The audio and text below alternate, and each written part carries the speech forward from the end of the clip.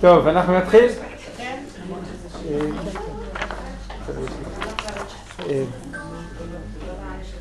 אז שלום. אז אני מתכבד לפתוח, אז אני אעשה, אתם יודעים, לפותח יש את הזכות ברצותו מעריך, אבל גם ברצותו מקצר. אז אני מדבר שעה וחצי, שעתיים, ואני אשאיר הרבה זמן, שעת הבוקר. אז כל הכבוד למי שבא ביום כזה חורפי. מה? כן, טוב. אני רוצה קצת לדבר על סיום של ספר בראשית. כלומר, פרשת ויחי הפרשה האחרונה בספר בראשית. והיא לא רק הפרשה האחרונה בספר בראשית, אלא היא גם השיא של ספר בראשית. אז השאלה היא מה קרה שם. אז בואו נחזור קצת, אפשר לדבר על זה הרבה, באמת אפשר לדבר על זה הרבה, אבל אני אגיד ככה כמה נקודות. סיפורי יוסף הם סיפורים מותחים, נורא מותחים. אני חושב שאחד ההפסדים של החיים שלנו זה ששמענו את הסיפור הזה פעם. אבל תחשבו שאנחנו שומעים את זה פעם ראשונה. תנסו לחזור לחוויית הילדות שלנו, שאנחנו שומעים את סיפור יוסף פעם ראשונה. אני זוכר את זה, יש איזו חוויה שהיום היא חסרה לי, אבל אני זוכר שבתור ילד היה לי איזה כאב בגרון שדאגתי. שאני אגיד שישבתי בבית וההורים שלי לא באו, והייתי בטוח כבר שהייתה תאונת דרכים והם לעולם לא יחזרו, אז זוכר, היה לי איזה כאב בגרון פה. אז סיפור יוסף הוא סיפור מאוד מותח. וכשזורקים את יוסף לבור, זה נורא. ואני זוכר בתור ילד את המתח הזה, כשיוסף רואה את האחים, והם לא יודעים מי הוא ומה יקרה, ואתה לא יודע מה יהיה. עכשיו, יש איזושהי תחושה בספר בראשית, זה כמו סרט, שיש איזו עלילת מתח, פתאום המתח מותר, פותרים את הבעיות, ואחרי זה ממשיך, זה קצת משעמם. כאילו, הגענו לפואנטה? אז מתי הפואנטה שאתה מרגיש, ברוך השם, הכל בסדר, עוד אולי יש כמה דברים קטנים, אבל פתרנו את הבעיות. אני חושב נדמה לי שרוב האנשים, ככה אני בעבר ככה הרגשתי, זה כשיוסף מתוודע לאחים. כשיוסף מתוודע לאחים, אז אתה מרגיש, ברוך השם, עכשיו הוא צריך גם לפגוש את אבא, צריך זה, אבל הבעיות נפתרו. ומה שאחרי זה, לי נדמה שתחילת הפרשה שלנו, זה אחד מרגעי המתח הגדולים ביותר של ספר בראשית. אני רוצה לקרוא את זה ביחד. יש לכם את זה בדפים? בואו נקרא.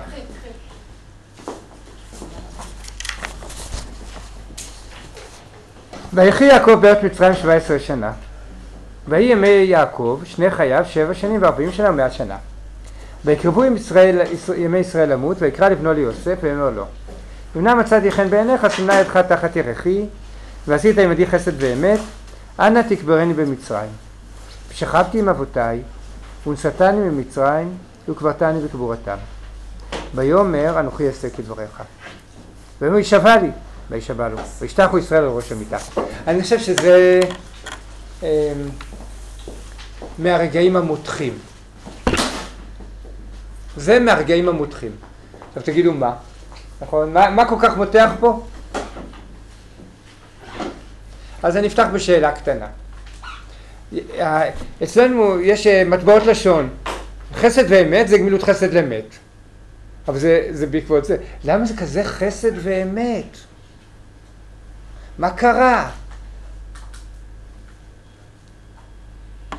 מה קרה? הוא לא היה בטוח שהם יקברו אותו, כאילו המערכת בסדר. הם לא הייתה סגורה עד הסוף.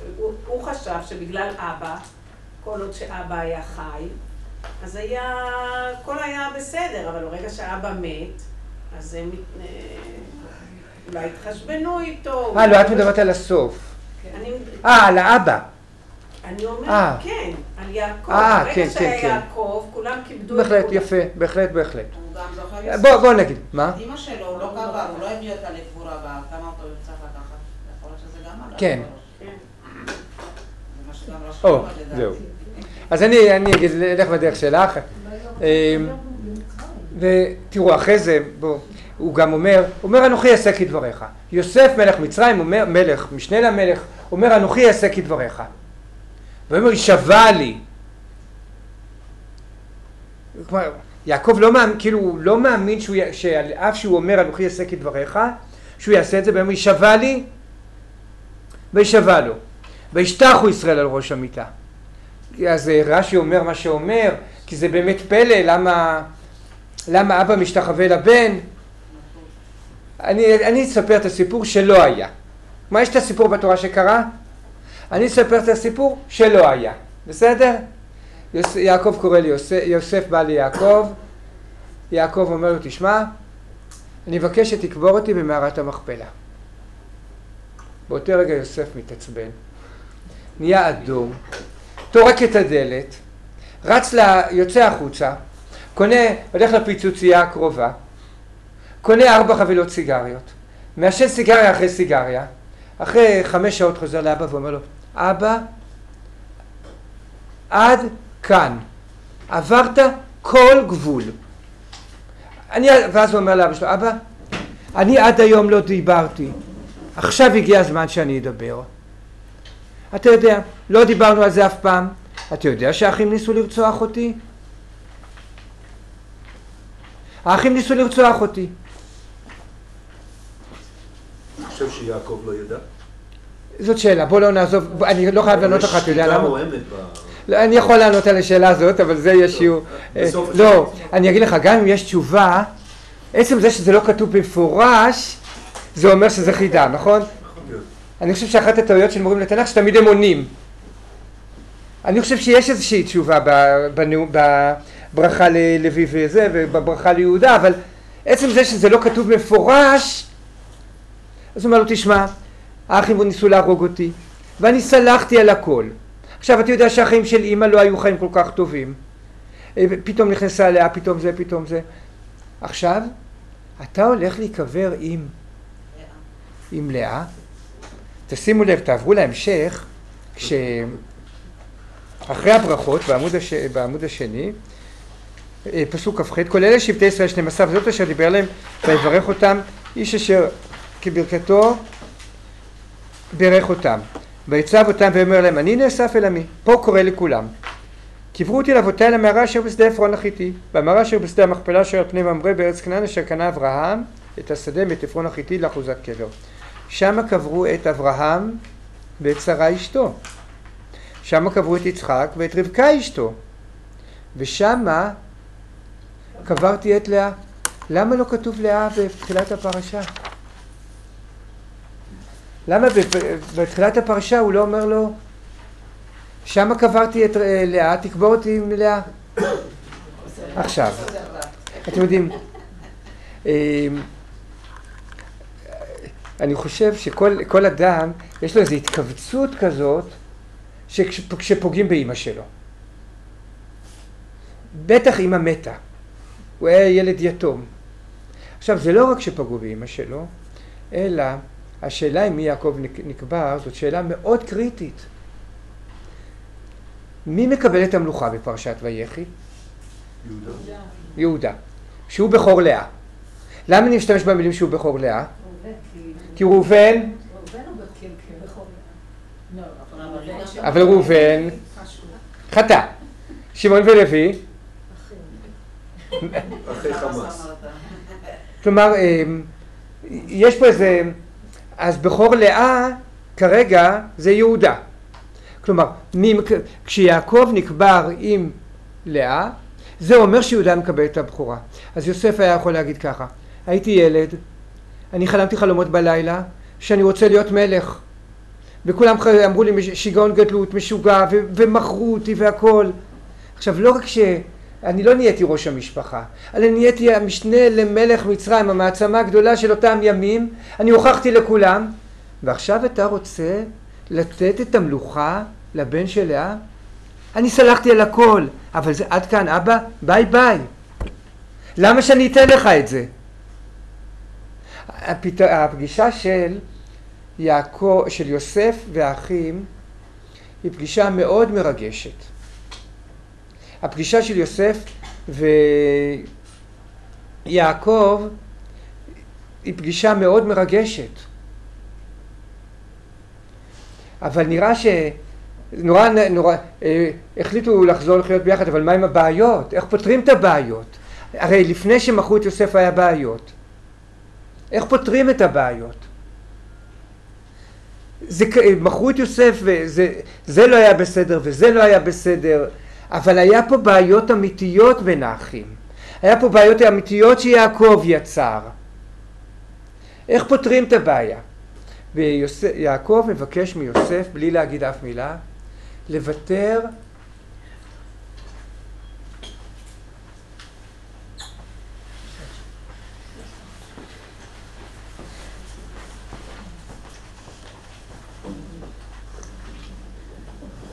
כשיעקב, הנה,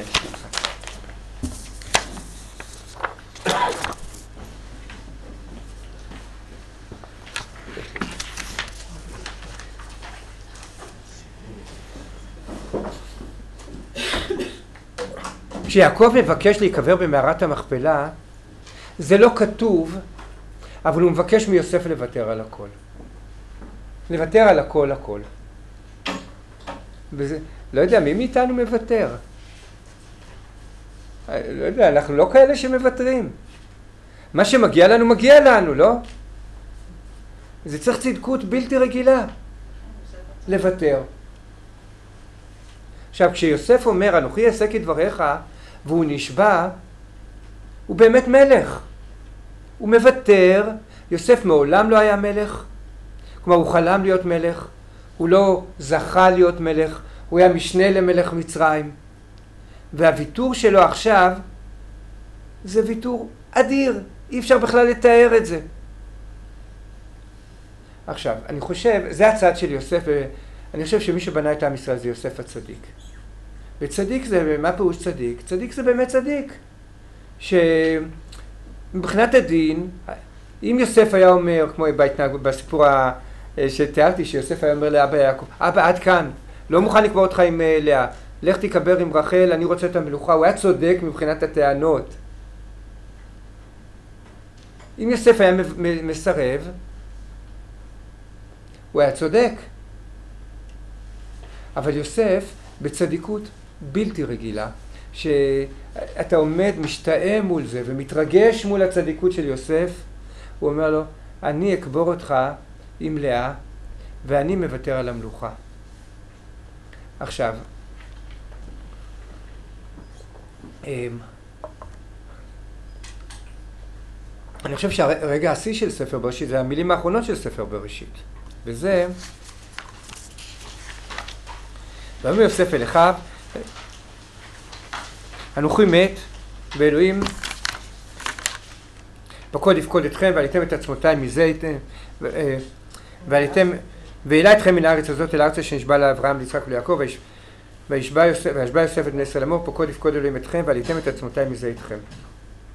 הרי יוסף היה יכול גם להיות צדיק קצת אחרת. הוא היה יכול להיות צדיק ולהגיד, תשמעו, אני בשביל אבא גמרתי איתכם חסד, אני גם איתכם לא עושה חשבונות. קחו כסף, לכו לארץ ישראל, אני פה בארץ מצרים, איש כל כך חשוב, אני נשאר פה. אני אבנה לי פירמידה גדולה, בהתאם לתרבות המצרית, ואני פה, אני ג'וזף ליברמן של ארצות הברית, אני שמה. רוצה להיות סגן נשיא ארצות הברית. כשיוסף אומר פקוד יפקוד אלוקים אתכם, הוא מוותר על כל דבר, והוא בונה את עם ישראל. יוסף זה שבנה את עם ישראל. הוא מוותר על הדברים העיקריים ביותר, על מה שהוא חלם בילדות. אני כן אגיד מילה אחת, אני חושב שהפתרון של סיפורי יוסף זה לא הגשמת חלומות, אלא היכולת לוותר על חלומות. החלומות תמיד יש בהם משהו. ויוסף הוא באמת מלך אמיתי בזה שהוא מוותר. הוא המלך האמיתי, והוא מוותר. אז זה הצד של יוסף. עכשיו בואו נגיד כמה מילים על יעקב. יעקב לא יכול לעשות את זה בלי יוסף, אבל אני חושב, החיים של יעקב הם לא פשוטים. אני עוד פעם אגיד את זה בלשון קצת הומוריסטית. אחרי שיוסף נמכר, אז האחים פתאום החליטו שהם רוצים לחזור בתשובה. אז הם הלכו למטפל משפחתי ושאלו אותו, מה אתה מציע לעשות? אז הוא שאל אותם, מה הסיפור? אז הם אומרים, לא נעים לנו להגיד, אנחנו מכרנו את האח שלנו, אנחנו לא יודעים איפה הוא. אבא יושב בבית ובוכה. אז המטפל אמר להם, תשמעו, בחיים לא נפגשתי בסיפור כל כך קשה, נראה לי אבוד. נראה לי אבוד. והמקום שספר בראשית נגמר, הוא סיפור מופלא, ובאמת גם קשה להבין את זה. איך הצליחו להגיע לאחדות מחודשת של האחים? אבל אני חושב שיעקב חטא. כלומר, כשיעקב נתן ליוסף כתונת פסים, כשיעקב נתן לבן של רחל, אשתו האהובה, כתונת פסים, הוא חטא. בהעדפה של מישהו על מישהו. כשיעקב הולך על פי החוק של התורה. מה החוק של התורה? כי תהיינה לשתי נשים. האחת אהובה ואחת שנואה, וילדו לו בנים האהובה והשנואה, והיה בן הבכור לשנואה, לא יוכל לבקר את הבכור בן האהובה. כלומר, יעקב מבין שכולם היו בניי, ואם יש מישהו שהם, כלומר, נולדו ראשונים ללאה, כל אחד מקבל את זה. עוד נושא שאני לא כל כך רוצה להיכנס אליו, אבל אין הבדל בין בני השפחות, עומדים 12 ילדים. וזה לא משנה בין של מי אתה, אתה ילד שלי. וזה התיקון הגדול, ויעקב עושה פה תיקון מאוד מאוד גדול. ואני חושב שיעקב ויוסף באיזשהו תהליך משותף, מגיעים למקום שאנחנו רק צריכים להתפלל. שיהיה לנו כוחות, אתם יודעים, כל אחד יש לו את הסיפורים שלו בחיים, כל אחד יש לו את המתחים שלו בחיים. והסיפור של יעקב ויוסף זה סיפור של תיקון אדיר. ובתיקון האדיר הזה נבנה בית ישראל. ואני חושב שהתיקון האדיר הזה הוא בהבנה הזאת שכולם היו בניי. ואין הבדל, כלומר, אין דבר כזה. יש פה 12 ילדים, 12 ילדים עכשיו יקבלו ברכה. עכשיו, זה לא משנה אם שהוא מברך את שמעון ולוי או לא מברך. עצם זה שעומדים פה 12 ילדים, והוא מברך 12 ילדים,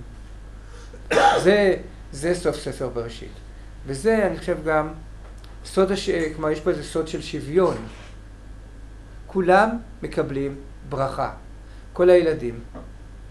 ובניגוד לאברהם שלא זכה, ויש לו את ישמעאל, ולא כל ילדיו המשיכו אותו.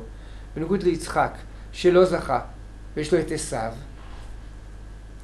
יעקב אבינו זכה לפאר, ועם ישראל נקרא בני ישראל. וזה פלא. וזה בנו ביחד יעקב ויוסף. וכשהגיעו לנקודה הזאת, אז אפשר לסיים את ספר בראשית. וכאן נגמר ספר בראשית. אני רוצה להזמין את זהבה, תרשו לי להגיד כמה מילים. שנייה אחת. אני קראתי את הספר של זהבה, אז אני אגיד מילה. אני אקרא כמה משפטים מההקדמה. התורה אינה מסודרת כספר מדעי או כעבודת מחקר ומוגשת לחוג לפילוסופיה.